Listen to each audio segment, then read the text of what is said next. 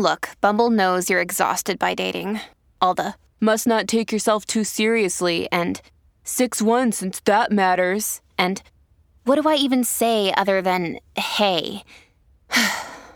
Well, that's why they're introducing an all-new Bumble, with exciting features to make compatibility easier, starting the chat better, and dating safer. They've changed, so you don't have to. Download the new Bumble now. We have to act now. There's no time for any delay. The rest of you supposed Republicans, why are you so quiet on Cruz and Hawley? Trump is coming for this party. This is going to be the Trump party, and it's going to have, if they don't do something, it's going to have consequences forever.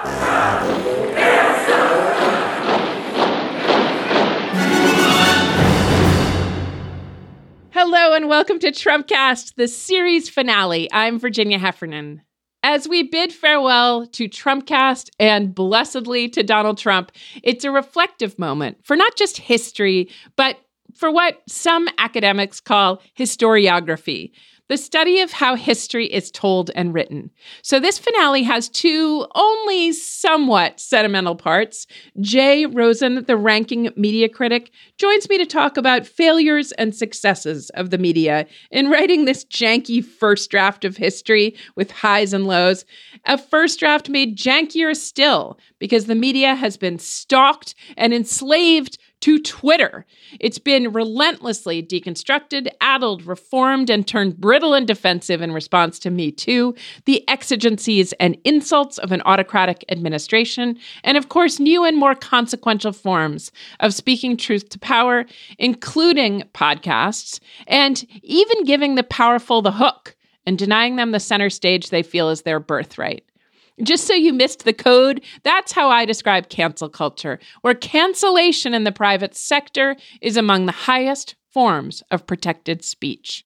And on the exigencies of Trump, the relatively new turn-of-the-century fetish for neutrality among reporters just did not cut it in Trump times. Sometimes we had some journalists in major outlets seeming to root for, as the British say, the fire against the fire brigade. Pussy grabbing and police brutality against civil rights, martial law against the rule of law, and of course, Trump against American democracy. So Jay Rosen is joining me to talk about all that. And then I join Trumpcast's divine producer, Melissa Kaplan, to figure out what the hell Trumpcast has even been doing all this time.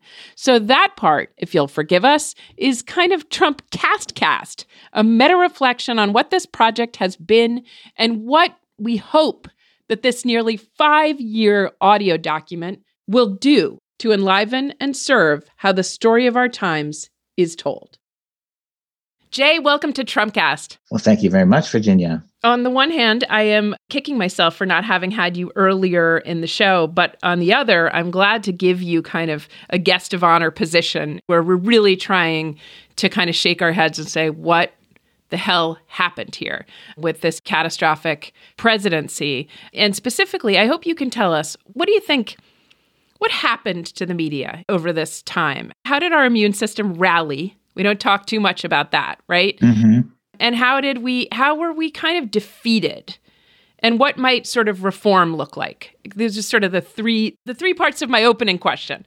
I think at the very end, the American press discovered that it cannot remain neutral on democracy itself. And I think really sort of at the last moment, maybe even after the last moment, meaning after the election, when Trump tried to overturn the election, journalists discovered that they have to stand up for democracy itself, otherwise we could lose it. But that took a long time. Mm-hmm. And it should have been something that became clear years before that. Yeah. And before that time, the way I understood these events was that the practices of the American press, political journalists especially, rest on certain assumptions about how public officials, candidates, presidents will behave. And Donald Trump, as your podcast has shown many times, broke all of those assumptions, which means he broke the practices that rest on them. But it was very hard for our journalists to admit that. And it's very hard for them to come up with new practices on the fly. And so in those moments and situations where existing practices in the press fit the case, I think journalists did very well. So an example would be investigating something Donald Trump wanted to keep secret, like his taxes. Eventually, they cracked that case, and we had very good investigative journalism about Donald Trump's taxes, because that situation of potentially damaging information that a politician is trying to keep secret fits others that the press is familiar with. But there was all these other situations, like, for example, how do you shame a politician that has no shame, where there wasn't existing wisdom or existing practices to deal with it. And in those situations, I think there was a long and difficult learning curve. And that's why people got so frustrated with journalists. So that's sort of my overview, is Trump didn't obey these assumptions that we had about candidates and office holders. Lots of practices in the press rested on those assumptions. That was an intellectual crisis, although no one called it that. And when the problem fit the existing tools that journalists had, they did well. When it didn't, they did poorly. And then at the very end, they kind of like learned something about defending democracy. And now we have to see if they carry that over into 2021 or not.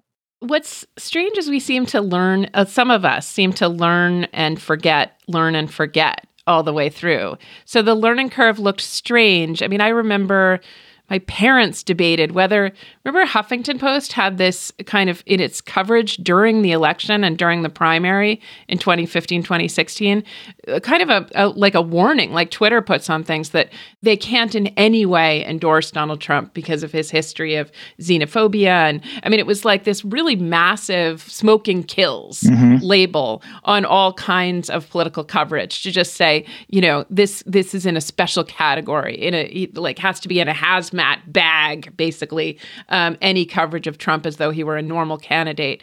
And I remember Ezra Klein had a "This is not normal" video that was just to establish a kind of baseline that we had departed from. And that was in the very beginning. But then it's another day and donuts to make, and you have to report on things that are happening. And it's like your brain forgets, you know, it comes to a crisis at some point. You wake up in a cold sweat in the middle of the night and think to yourself, I think Jared Yates Sexton said, he'll be sauteing something, and suddenly Donald Trump is the president of the United States. And you would just think, he colluded with Russia. I don't care about hair splitting. The guy colluded with Russia. He stole the election. He's obstructed justice a million times. Then he tried to do it again with this election, and then he tried to do it this other time. He's locking up children, and he's letting our country be ravaged by whatever. There's no debate here. And yet we're walking through our lives trying to talk about things in normal declarative sentences with reported facts. You know, we're way, way, way off out past the far shore here. Yeah. And how do we even talk and, use the things we learned in journalism school or the things we learned on the beat? It just, the lessons go out the window. Yes. There's a name for this problem, which is normalization. Yeah. And the reason this happens is that political journalists, especially in the grip of what I've called over the years the savvy style of doing journalism, right? Yeah. Yep. Are constantly trying to show us and themselves that they understand how the real world works, as opposed to civic book theory, right? As opposed to sentimentalism about American democracy, as opposed to what you learned in junior high school. They know how things really work. And it's essentially an ironic sensibility that generates their sort of position within politics. So when you have this situation we lived through for 5 years of extraordinary things without precedent, dangerous things, disgusting things undermining of American democracy happening every day, there's a tendency for the savvy part of journalists to say, yeah, but you know what? That's the new normal. That's realistically, this is what's going on, right? Yeah. So there's this tension between two different kinds of realism. One is sort of the low day-to-day realism, like that's the new normal, which is another phrase for this problem, right? That's the new normal. Realistically, that's the new normal. But there's a tension between that kind of realism and a kind of larger realism that says, realistically, American democracy can't go on like this. You see what I mean? And I think journalists were caught in between those two realisms. And at the very end, like I said, in that second week in November, when it looked like he was really trying to steal the election, they switched over to this deeper, more profound realism. So you really did see that as a moment. The fact that they didn't entertain didn't give any quarter to the fraudulent fraud charges or, the merits of any kind of Supreme Court challenge. Yes. And they would not both sides it. It was something to unboth sidesable. Which is not a word at all and shouldn't actually be uttered. But I saw that happening, and I wrote about it as what I called a democratic breakthrough, because I was talking about it in the context of Masha Gessen's notion of an autocratic attempt, which is how she describes what the Trump years were. And an autocratic attempt is when an authoritarian ruler or leader tests the institutions of democracy and tries to break them, right? And that's the first stage in an autocratic takeover, she says. And the second stage is an autocratic breakthrough. So I tried to say that this is kind of like a democratic breakthrough for the press at the very end, when they really should have had that moment long before.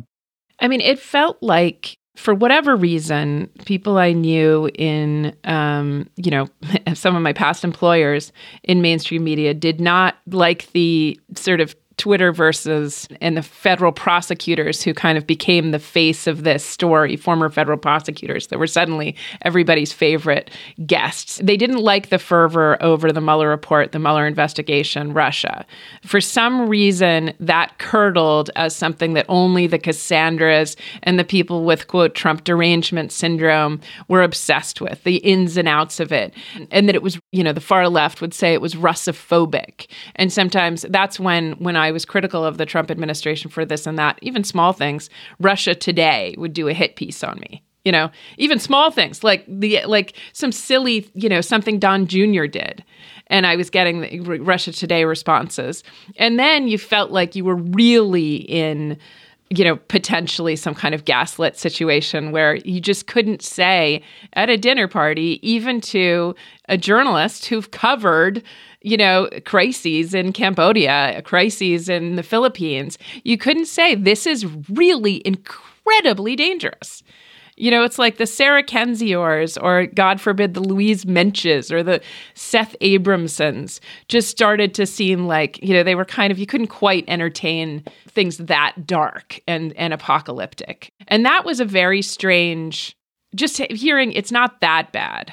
There's not real evidence about Russia collusion. Don't get so excited about this. And there's something to Trump derangement syndrome. Why don't we write about something else? That's what Bari Weiss said when she resigned from the New York Times. I got to say, that didn't not affect me as a journalist, Yeah, a couple of things going on there. One is it's a very comfortable role for political journalists to be the ones who are de-exciting people, because it fits with what I call the savvy style. The savvy style is always like, you're cool, you expected that, you're an ironist, so nothing gets you too upset, you're trying to be realistic, right? You don't want to be overboard, you don't want to be a kook because you're grounded, right? This is all part of the savvy style. Then there's another thing going on there that I've never been able to write about, but I think professional journalists in the United States in the mainstream model are always trying to establish identity by pushing off against people that they define themselves against. And the most common definer is the ideologue, the person who's like full of fervor and coats the case with ideological paint, right? To make everything fit into their system. Mm-hmm. And that can be fine. I mean, that's often a good way to kind of check the excesses of movements and ideological positions. But what happens when what is going on actually fits with what the ideological critics are saying? Mm-hmm. Right? In a situation like that, mainstream journalists will often define themselves against it because they don't want to be associated with, with a kind of a style that they are always trying to define themselves by separating from that style. And I think that is what's happening in those situations. But if you look back, Russia really was really bad. It was Watergate bad. It was at least that bad. And there were people who said that, including Carl Bernstein. Yeah, right. That's right. And then he was sort of moved into the category of not Woodward. Woodward held the spot for, I did some event with Slow Burn with Woodward. And, he said, we're not going to have tapes in this case with Donald Trump. It was before the Mueller report. It's very different. Nixon went down in this very specific way for this very specific crime, obstruction. And, we did it and journalists did it and they investigated. And right now, I'm poking around. And his first book, Fear, right, was pretty much palace intrigue and did not... I can't even remember the revelations of some of those books. They were very low level. And yet, for a while, we could distract ourselves with kind of chew toys from Michael Wolff's book or from Bob Woodward's book that sort of blotted out a common sense take on this thing. That was, he needs to be impeached immediately, right? Which was almost right out of the gate. And that was just so strange that I don't know that I know after the fact, there's always lots of plowing over what Mussolini's private life or Berlusconi's or Hitler's relationships with the Nazi brass. But I don't think it distracted from the war at the time. It seems like it should come after that you start to parse through.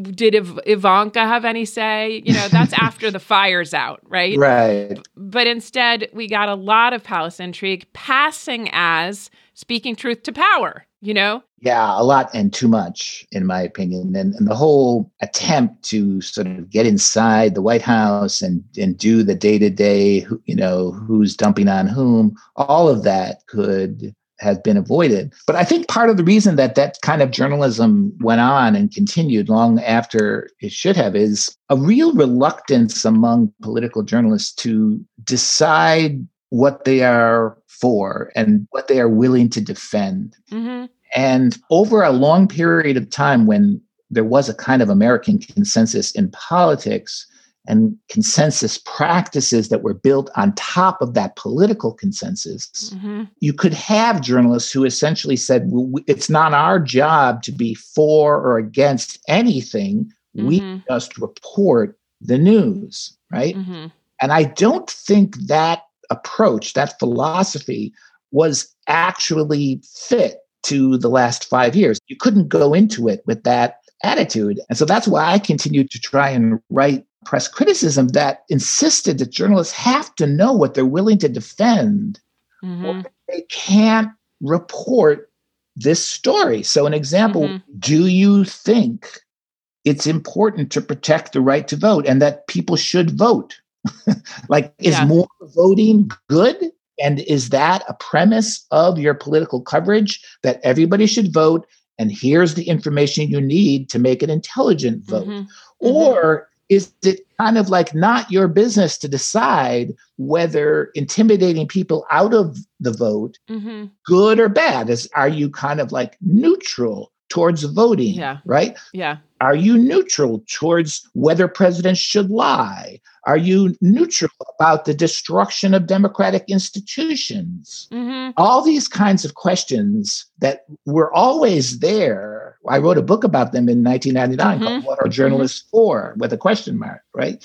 All these questions, which are always there, became like crisis questions. Yes. In the last 5 years. What are you willing to defend? And that's why I say they had a democratic breakthrough at the end, because they were willing to defend the results of that election. This democratic breakthrough thing is really interesting. And I don't think I'd fully seen your threads on this. But do you think that happened?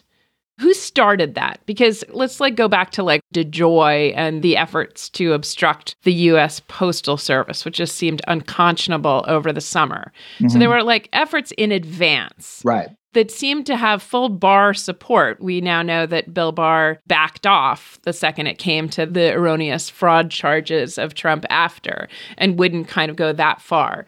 But in advance, it looked like Trump was going to bring all the weight of the McConnells and the Barrs and his Republican apparatus to voter suppression on just the most dastardly scale that we've ever seen, and get people who were rightfully afraid of COVID not to vote at all, and just even to muck up the U.S. Post Office.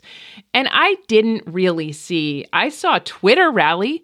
That was the first time. They had not come out to say, this is above the law or against the law, or this is incitement, or this is defamatory, all this time with Trump. Even this is just vulgar, or even, whatever it is, or this is Nazi speech. None of that. But they started, even before the election, to come out and say, this looks like voter suppression.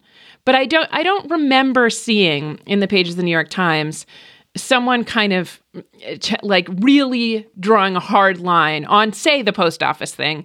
It seemed to me a little bit that false equivalence and let's give it all a hearing, and, did DeJoy really mean to destroy these machines or not? And not even thinking about the anti-democratic implications of that, but simply wrestling with what actually happened. But what was the tipping point for all that? Were there some mainstream media places, not MSNBC, but in advance of the election, who started to say things have gotten really dire?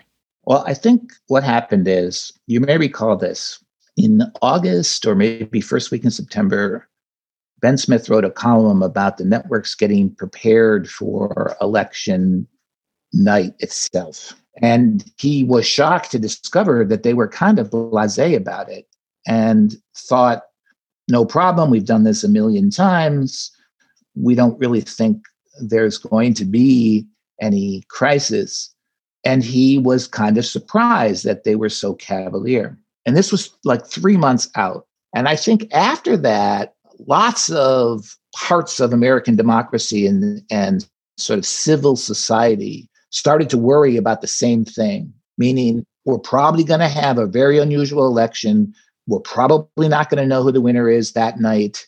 All kinds of things could go wrong. We really have to start preparing for that. Mm-hmm. And there was, between September and November, there was a mobilization of civic institutions. And the news media was part of that. I know, because I participated in some conference calls where people who were part of the press are explaining what they're preparing for to good government groups and people, things like this. Yeah. And I think a kind of seriousness overtook, especially the networks during this time. And they began to do some serious planning. They always do serious planning, but this time you had all these intervening variables that were different, like the COVID crisis, right? The fact that people aren't going to vote in the same way that they did, the likelihood that we wouldn't have a winner, which happened that night, etc. And then the possibility of real violence and disruption and a crisis, right? Yeah. So I think that work had some effect, and it kind of made people a little more sober. And there was a kind of turn. I don't think anyone knew it at the time, but there was sort of a turn in opinion during that interval, and things became really serious. And that is one of the reasons why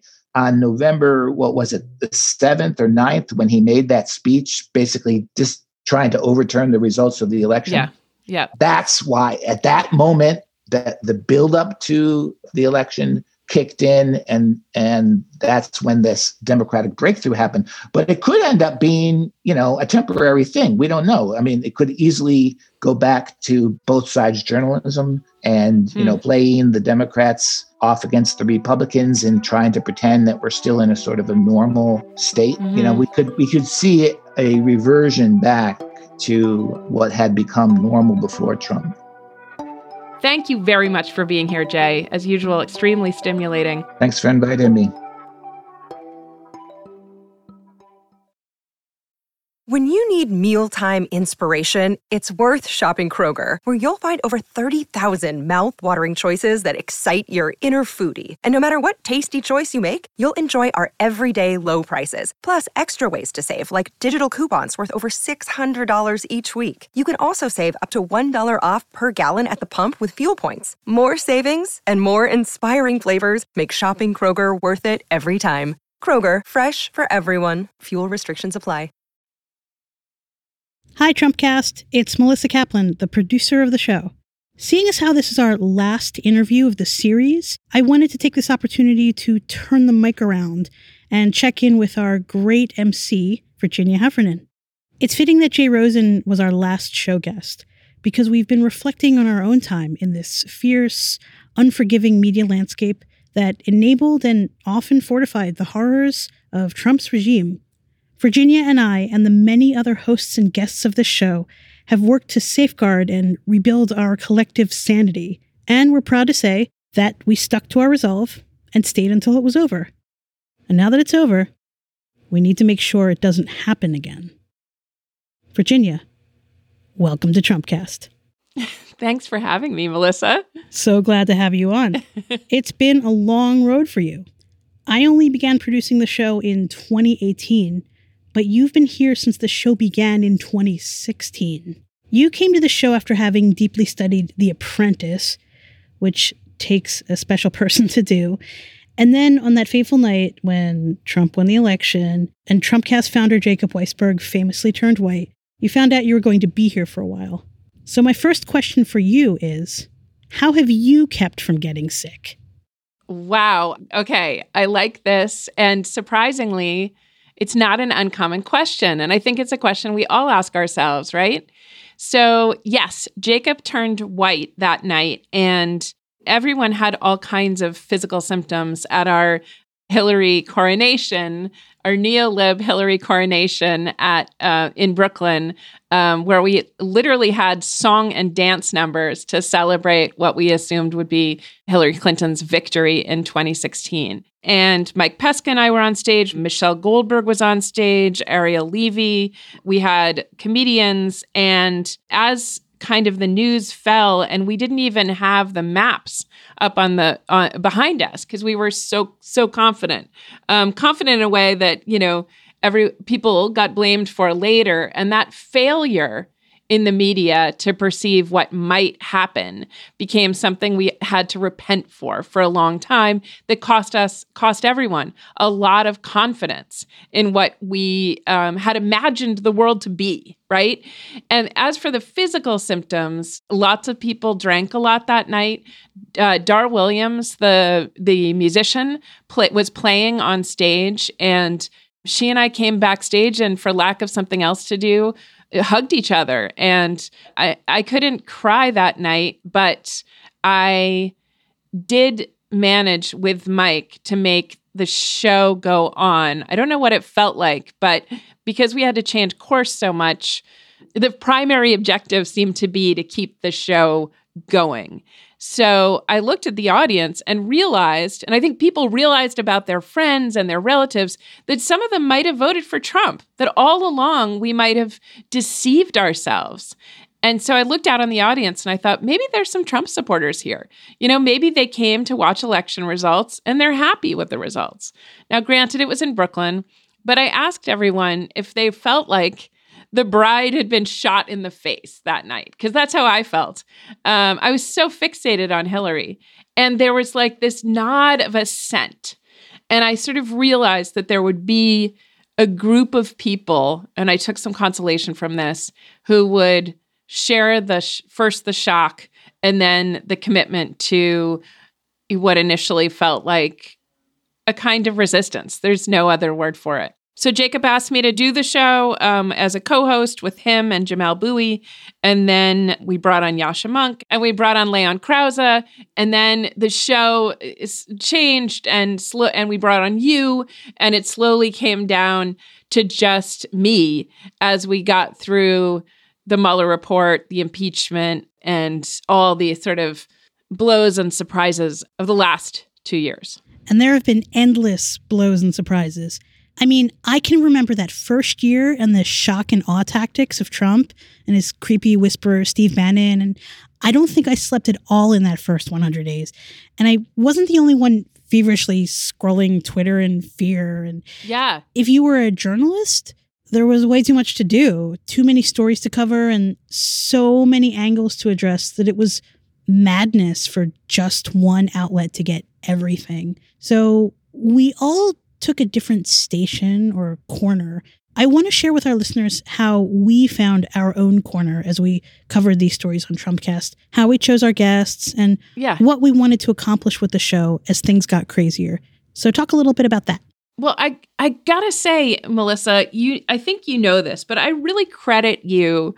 Should I just tell them about the Normcore thing? Go for it. I've got to, right? So the show was born, was created by Jacob Weisberg, who's just a truly extraordinary journalist and executive who now has his own podcast company.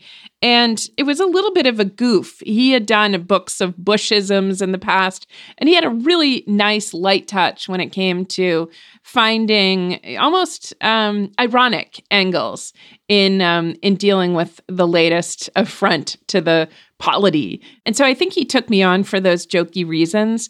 But because he's so established as a journalist, he became regarded as a kind of normcore figure. He had been at the New Republic. Unlike, I had started as I've said so many times on this show, done a PhD in English and started as someone who wrote about television and culture. And I was ex-New York Times, which always carries with it a little bit of what happened there kind of stigma. So I didn't fit the normcore bill. But I will say, when we brought in Yascha Mounk and Leon Krause to make things more normcore, I sort of thought, you know what? I was born in New Hampshire and consider myself a pretty, ethnically Irish American, straight down the line American. No one's ever thought, to my disappointment, that, I might be South Asian or I might be Mexican. English is my first language. So I sort of saw myself as normcore.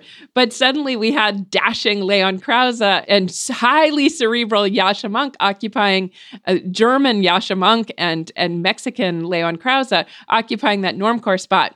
So anyway, rather than insist on our own normcority, you who are non-binary, who have an incredibly untraditional background, said the best thing about this show is going to be that we're not normcore, and where we decided that normcore represented a kind of very masculine approach to politics. We decided to take a more, and not to reinscribe gender roles, but we decided to take a more sensory, emotional approach. And it sort of evolved between us. And you're a director and a performer of a very cool kind of outside the norm, sort of Portlandia. I don't know how exactly to describe it, but much. Oh, she rolls her eyes. Okay. Not Portlandia, but just Melissania kind of performance. And you have a beautiful singing voice.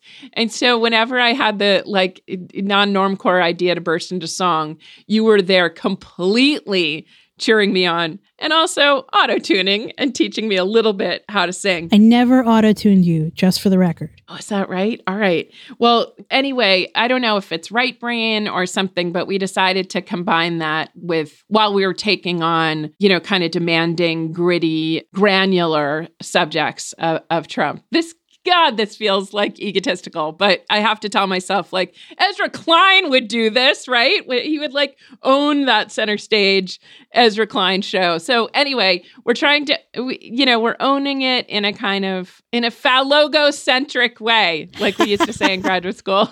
Oh my God.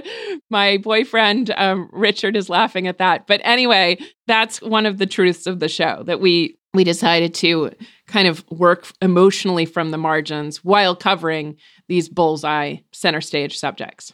I think you're right. As female-bodied people, we have more work to do just to embody our stance. Yeah. Jay Rosen just talked about the both sidesing and how political journalists normalized a lot of the Trump nonsense because they wanted to project a confidence and understanding and seemed to not be emotionally affected or even invested. Yeah. And you see what that chaos, that false confidence caused. When you have a president who, without any sort of conscience, will work to rewrite the story in his favor so feverishly, you get what we had, which was a back and forth with him. Seth Abramson religiously tallied those lies. Yeah. Yeah, and all the crimes. I think he has the number. And it doesn't matter how many times we refuted him, Trump would just double down because of his mental illness. Yes. So confronting lies, confronting forms of psychosis with facts, just as we let them pile up at the Washington Post with people like Seth, but we chose to kind of opt out of the binary, of truth and lies. Non-binary journalism. We were non-binary journalism. That's exactly it. You know what this brings to mind is I just realized before the inauguration, I'm seeing January 17th, 2017. So before Trump's inauguration, I did a show with Alexei Kovalov. We had him later in 2019. He's a journalist based in Russia, and he had for a long time covered Vladimir Putin's press conferences. And he was seeing some of the early signs of what the Sean Spicer press conferences might sound like. And he wanted to warn American journalists about the problem of both sidesism. And he's the one that introduced me to the phrase both sidesism, that he said, every time you ask Putin about something like, currently, he didn't mention this, but the quashing of Alexei Navalny, the opposition candidate, and by quashing, I mean poisoning, I mean imprisoning, I mean torturing. Kovalov explained that Putin would take something like that and say, well, they do the same thing in the West, right? And we started to hear Trump say that early on about interference in elections. He and people on the far left would often say, America's just as bad. And Kovalov warned journalists against taking that on the chin and just allowing that to be an answer. And that is something that we decided, it's not as though as journalists, and we're not part of the White House press corps, and I know the tension in that room can get high, but we certainly saw some journalists, and we tried to do it here from our peanut gallery, not counter with facts, but counter with a broader view, draw a bigger circle around these subjects and critique both sidesism rather than respond to the bunk answers from Putin and Trump. Right. And I mean, we've spoken with journalists who were in that room knowing what that situation is. It's just impossible when the agenda is set against them. Yeah. I mean, when you watched Yamiche, when you watched April Ryan deal with the president one-on-one and try to flack for his cruelty to reporters and his efforts to silence them in the moment. And, this brings me to the interesting challenge posed by people like our guest, Anthony Scaramucci, who, like Donald Trump, actually talk over their interlocutors. And I mean, Melissa, let's try it out right now. Okay. Ask your question, and I'm going to talk over you. Go ahead. So, Virginia, who are some of your favorite guests? I don't have favorites. I wouldn't pick That is exactly what Anthony Scaramucci did to me. And it is see how you stopped? It is so hard to run out the clock on the yelling party. Yeah. So I would just tell myself, keep talking, keep talking, keep talking. He'll run out of breath at some point. And we had to play that overlapping sound. And the fact that that's a technical problem, overlapping sound, crosstalk, is just, it's just not done on NPR. Right. So what happens is usually and understandably, the person asking the questions drops out so that they can have the nice question answer format. But in that one in particular, I just committed to not being run over by him. And I think it worked fairly well, but I can't even tell you how counterintuitive it was. But it was very interesting. And that was one where I stayed up all night saying, how would I talk to a Trumpite? And by the way, he, of course, was a reformed Trumpite by then. But how would I talk to him? You know, we all kind of fantasize about how we talk to Trump. So this was the closest I came to someone with his style. And that makes me want to ask you about your kind of journey around dealing with the trauma inflicted by the president and how it mirrored, if I may, some of the trauma you'd suffered in your own life. And you can be as vague or specific about this as you want. I talk about this. Actually, it's something I get asked a lot, the same as you, is how were you able to stomach doing a show about Donald Trump?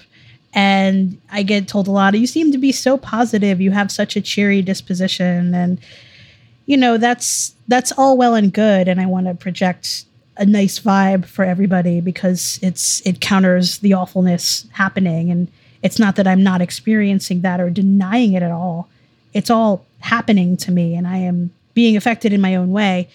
But I may have had a special training due to my childhood. And I've talked about this with you a lot. And we've had guests talk about this too. That off the mic. Yeah. Yeah. Trump is just like this eternal mentally ill father figure who is just abusive.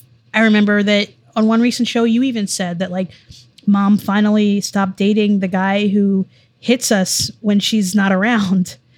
And, you know, I grew up in a household with a dad who had, I don't like to diagnose, but there were a lot of kind of those borderline personality disorder symptoms, a lot of that bipolarness, a lot of that. When I was growing up, therapists would help me describe it as like a Dr. Jekyll, Mr. Hyde.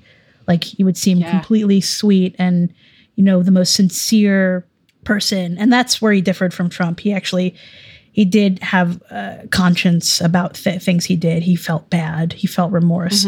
But then he would do horrible shit anyway. And he was emotionally abusive anyway. And it was just very confusing, very mixed messages all the time. And I was always talked over and shouted over. Like I couldn't get a word in. And that's like that Scaramucci thing. Like I just was taught like, don't speak because it's not going to matter. Just save your energy. And, you know, this reality, he dictates this reality. And if you want to survive this, and I tried to leave and I couldn't leave. But so while I was still in the house growing up as a high schooler, I did what I could to survive it. And, you know, because no matter what I did, I couldn't change the situation. So I just had to just laugh about it. And he would I would look at his own sense of humor and I would just find healthier ways to use that sense of humor and like laugh at the utter absurdity of the situation, but also, you know, find where the truth was, reconcile where he didn't see the truth and where my truth was and where the truth of the situation was. And then just learn to heal from that. And I got to tell you, Virginia, it was so much work. It was so much emotional labor I had to do growing up that these days, like if you wonder why I don't suffer fools now, that's why. It's just so much work. You know, no one should suffer fools, but it's just, it's like, it's why, you know, when I came to be producer of Trumpcast, it was like, okay, I'm taking this emotional hazmat suit back out of the closet and I'm taking it for a spin. And, you know, it's bittersweet to end the show, but couldn't be happier that I don't have to wear this hazmat suit anymore and that we're not afflicted by trauma. Yes. I mean, it is, I think they had a program, I tried to do a school program so that kids could acquire grit. And soon discovered that grit is only a function of trauma. You can't teach it in schools. Unless you're willing to just push kids down the stairs and shout at them and administer trauma deliberately. So, you know, it's a mixed blessing trauma, and it's not something you'd wish on anyone or you'd ever want to teach. On the other hand, those people who have suffered it, and it's astounding how much off the mic people had described Trump as very similar to an overbearing, aggressive, sometimes violent, angry person in their lives. John DiDomenico, who openly said it on the show. There's, and I don't want to name names, but there's the son of a preacher man who talked about this. There are people who left home early on to get away from abusive families. One thing, to come back to a slightly more normcore guest that has talked not about his own trauma, but about the idea that some of the best voices on Trumpcast and on the subject of Donald Trump have been people writing from the margins, including people who made their names on Twitter, who started threading on Twitter because they didn't have a stake in kind of propping up power. And they were used to, and this is Adam Davidson at The New Yorker, I should say, who's come on the show to talk about money laundering. And he's obviously writing from a giant platform, but he was quite open to some of the agitators, gadflies, Socratic question askers, like Sarah Kendzior, and even, I don't want to push him too hard, but we were open to someone like Seth Abramson, who is sometimes kind of shut out of dominant discourse because he is, he does these long threads and he brings a different voice, even in some cases because he's a poet's voice to this. And, when he sold a book, he was able to buy his first car. And, these are people writing without platforms. Molly McHugh has really landed on her feet with a Substack called greatpower.us. We had her on the show a lot. Harry Litman, who we had on the show after he wrote an op-ed in the New York Times, has landed on his feet with his own podcast, Talking Feds, and also a column in the LA Times. And these people, often we found them on Twitter. We found them because they'd written an op-ed on their own, and we were sort of willing to bring them on for their perspective. I always remember a South African guest we had, Andries du Toit. It was before you came here, but he had written something about how the kind of somewhat suspicious resignation of Justice Kennedy from the Supreme Court, which allowed for Brett Kavanaugh's nomination, was the kind of thing that in South Africa you might have missed early on, that seemed like a small, trivial thing, but it opened the door, in that case, to apartheid. And he saw the same thing potentially happening here. This was before, obviously, the George Floyd protests. And, he was right on the money, predicting that Brett Kavanaugh's rise to the court would damage American life and culture. Yeah. I think I remember that he cried on the show, one of the only guests who's been that emotional. And I think that's what was so moving about that show. Yeah, you can have feelings. It's not going to ruin you to share your experience. For those who practice and study journalism, you know that there's a lot that goes into it, that, fact checking, doing the research, and balancing that with perspective. It's a very specific skill. I think Melville said to write a mighty book, you need to write mighty subject. And I could be wrong, fact check. But, to cover a highly eccentric subject, I think you need an eccentric show and voice. And, I don't want to just be self-congratulatory here. Sarah Kendzior's show, Gaslit Nation, and AG, the anonymous government employees show, Mueller, She Wrote, which was like a very cool freewheeling show about the Mueller investigation. The books by Seth Abramson, I don't want to get stuck on that. Even the voice of Michael Wolff, he's kind of a jerk, but he was able to enter the White House and kind of hold his own with and work out the sources like Steve Bannon. Then, of course, Ben Wittes, who many people would say is quite normcore at Lawfare, whom I'm now working with. He had these baby cannons. What the hell does that mean? He shot off a small cannon behind his house and would show that on Twitter every time there was a revelation about Donald Trump. And that was amazing. And we had Lola Ogunnaike covering Omarosa. And we had other voices. Aswin Subsong from the Daily Beast talked about some of the eccentrics, some of the like motley crew, the Falstaffs and the kind of nut jobs around Donald Trump. Yeah. So we had people on the eccentricity beat. And I think that came in some ways from journalism, not from Trumpcast, but we were definitely a happy home that would allow for the eccentricity in eccentric guests who writing about eccentric subjects. But we also let people let loose on the show. You know, we tried to open them up, and guests that we had over and over again, you know, found Trumpcast a place to expound on their interests at length and with their idiosyncrasies in full effect. Yeah. We had a lot of themes that weren't just dead on about Trump. Something I had to explain over and over again is we're Trumpcast, but we also talked to the conditions created by the Trump administration. It would just be tiresome if we only talked about Donald Trump. But there were a lot of things that Trump was the cause of. We also had some pretty amazing guests who were able to get close to Ivanka and Melania without kind of going native. So they weren't getting anonymous quotes from Jared and Melania. They were just able, in this way that I associate with Vanity Fair, they didn't mind, or at least they had the wardrobe, or they had the tone of voice, but they also had the wicked imagination to sit with, at least in the orbit of Melania, and come back and tell the true story. You know what I mean? They didn't like start writing sympathetic stories about her.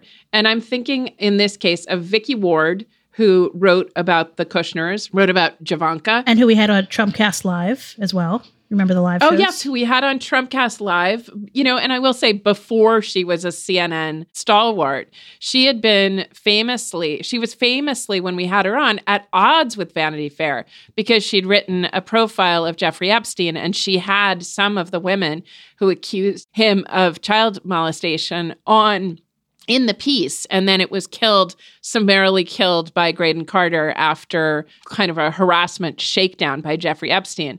And, you know, stories like that were proxy and practice for thinking about Donald Trump and thinking about the crushing of certain kinds of stories around powerful, abusive men.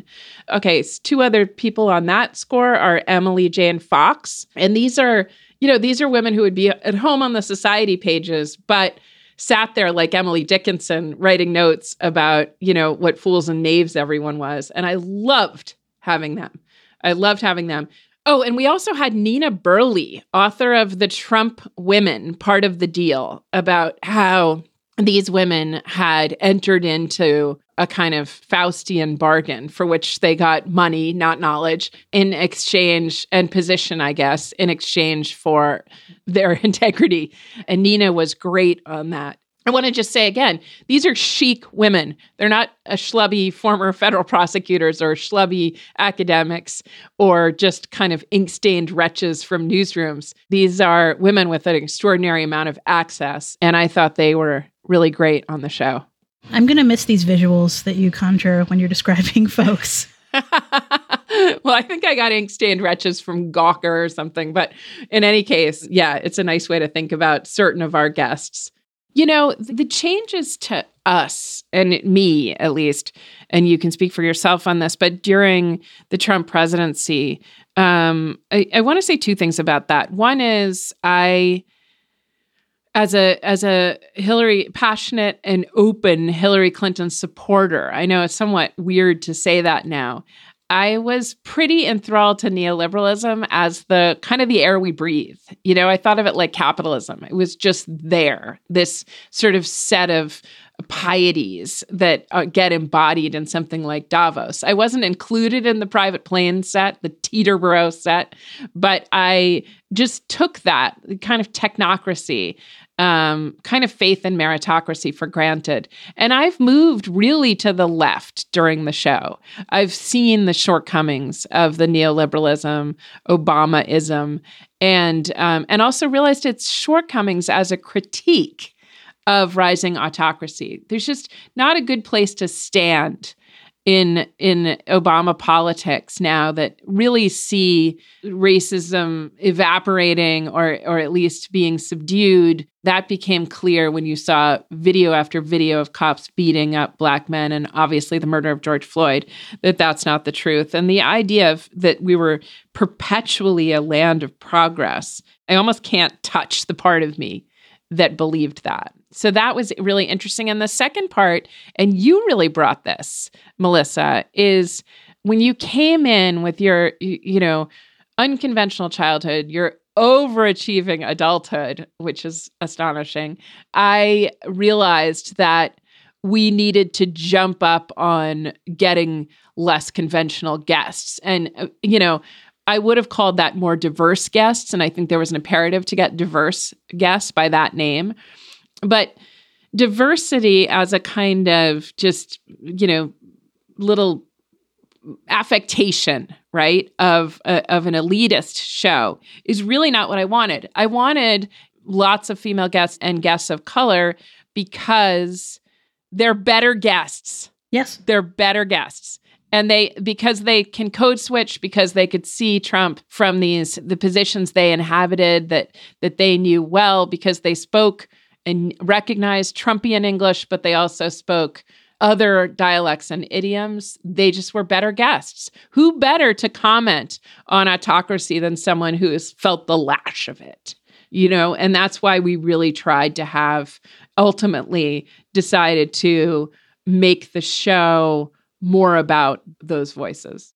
I think you're absolutely right. And I'm really glad and proud of the work we did to make sure that we heard from those voices. You pay lip service to things like diversity and, all of that, but you have to really be willing to risk being uncomfortable and hearing things you don't want to hear. And I can't think of people really being uncomfortable during the Obama era. Like, white liberals love Obama and, because Obama made them feel good about themselves.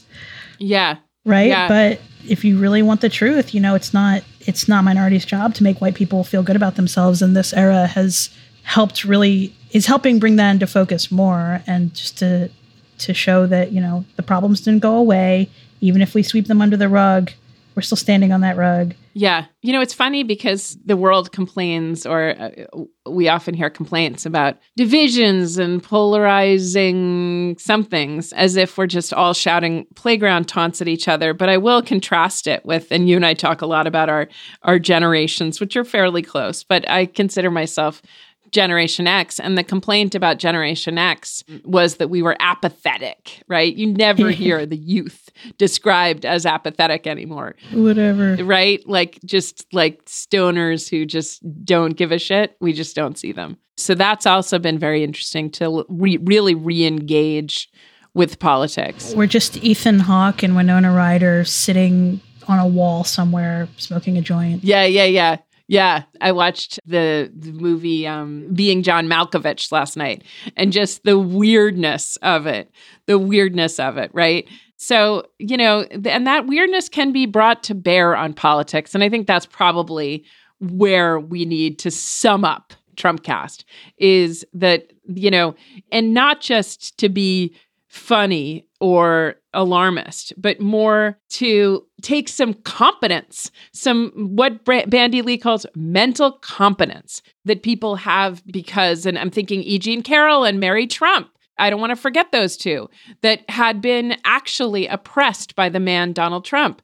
And because they had that, they had the moral imagination, right, to tell this story. And I think that's the tale of Trumpcast.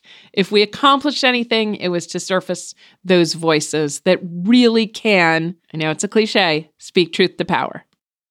So Melissa, what's next for you? I'm glad you asked. So I have a few things in development. I'd love for people to find out by following me on Twitter at MSCulprit. That's Miss Culprit. I love that Twitter handle. And I'm going to give it again just to be sure people see it. I hear it at MS Culprit, like Ms. Culprit, at MS Culprit. Well worth following. Thank you. Please follow Melissa and also their music. Melissa is a great musician. If you like the music and the sound content of this show, that is all Melissa. Melissa, where can we find your music? Oh, Virginia, you're way too kind. I don't know what to do with myself. Thank you for all of your kind words. Just to be clear, I do make sound decisions for the show, but a majority of the songs are not mine. I've put in a few songs I've written, but most of these are other people's fine works. You can hear my music on Patreon at Fast Earth Music. So that's patreon.com/Fast Earth Music. I play a bunch of instruments, mostly guitar, but some accordion, and I'm working on doing live streaming shows and things like that. I've written a musical, and I like to geek out and try new things. So thanks, Virginia.